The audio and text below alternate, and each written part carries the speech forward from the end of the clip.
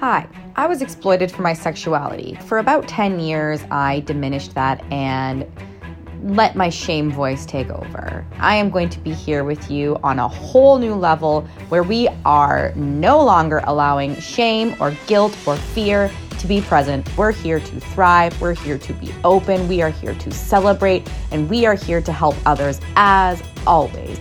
Welcome to the unintentional fucking porn star. Yeah. This fine episode is brought to you by LuLaLu. Perfect fitting bras designed exclusively for small boobs. No more awkward gaps or slipping straps. All of their bras are made to fit small-chested women in all the right ways. Trust me, I have one. It's amazing. Find your best fit in A, AA, or AAA cups. Visit lulalu.com. That's LULALU.com. Also, if you listen to this before February of 2022, enter in Rebecca15 to receive your 15% discount. Winky face. That's lulalu.com. See you later. Hello. I'm here with some big news and some big updates.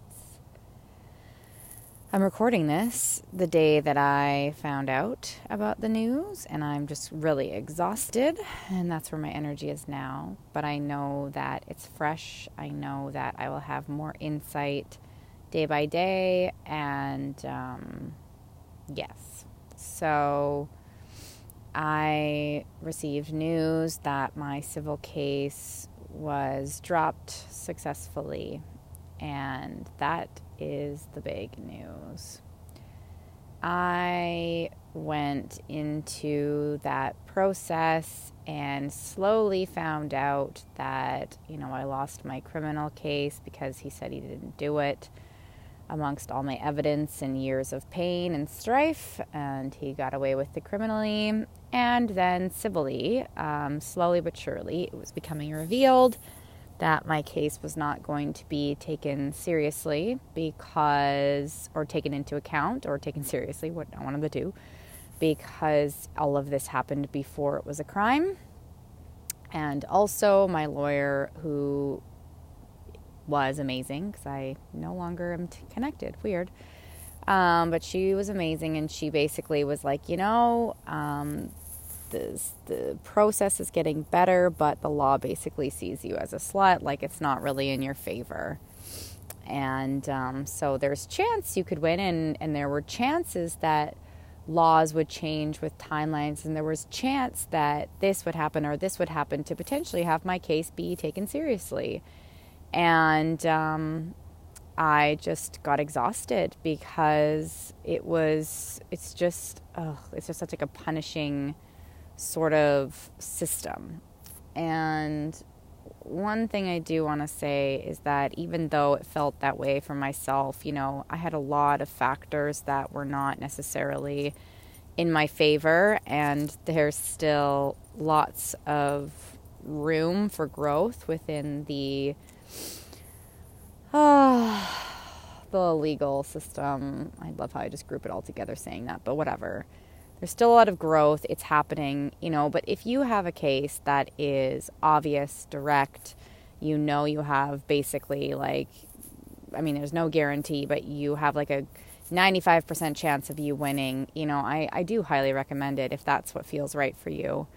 But my experience with the punitive system has been awful, and it's been 5 years, and I am so drained. I am exhausted, and I chose to drop the civil case basically as it was going to be closed out most likely anyways, because I also just wanted my freedom. And as much as I am so sad and hurt that basically this guy, or however it happened, got away with everything, and my life has just been an utter mess, speaking about it or not speaking about it,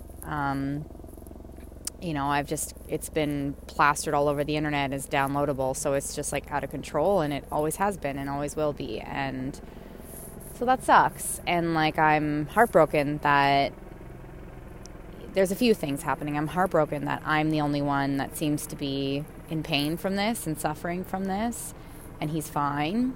And that's actually the thing that I yelled when I first started to take legal action, was I was yelling on the phone, being like, "You're fine. You're fine. Your life is fine. It's just the tip of your dick, and it's my face, my body." And that's true. And that's exactly what it is. And that's how much it sucks for me. So, yeah. So I dropped it. And I don't know if it was me trying to take control. I don't know if it was me just exhausted. I don't know if it was just the law was just never going to see me seriously. It was all of it, really. And it's painful for me, and it's sad, and it's hard, and I'm heartbroken, and I'm broken in this moment. And I know that my choice was right. I know that it was basically what was happening anyways. Yeah. So I'm here to share that. And on the next episode, you'll sort of see some hints of where things are going for myself and what I'm going to do for myself, and the choices that I have made in the past to make the decision to drop my case, to also move forward with other things for myself.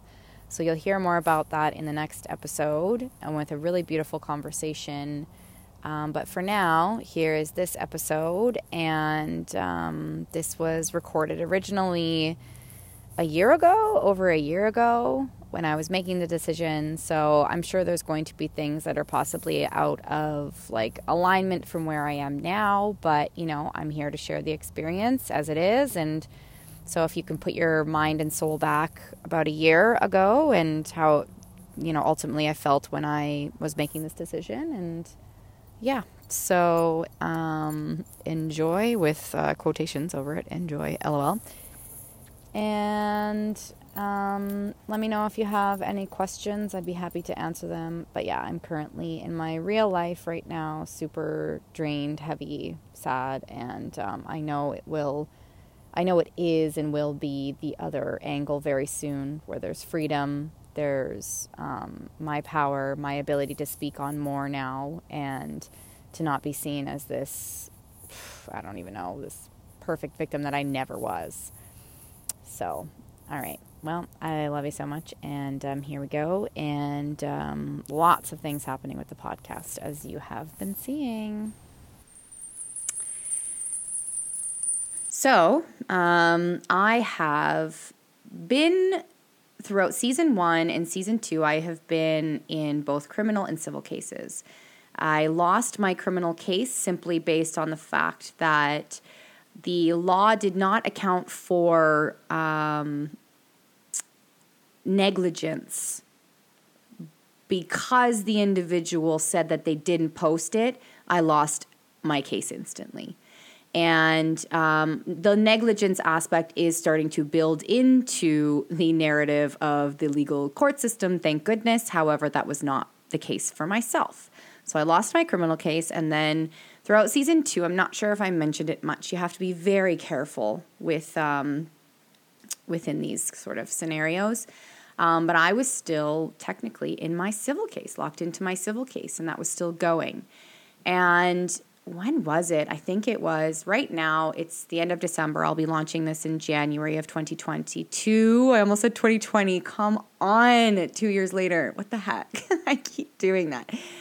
This will be launching January 2022. And I think it was maybe November. You can tell on my Instagram when I go through something, because I try to be as vulnerable and real as possible. But I believe it was in maybe November, where I decided to drop my civil case. And I was sort of expecting people to be up in arms about that decision, because I locked in, I wanted justice, and the justice system, the way it's set up is, you go towards a target and you receive your goal, or you get your goal, or whatever. It's very harsh.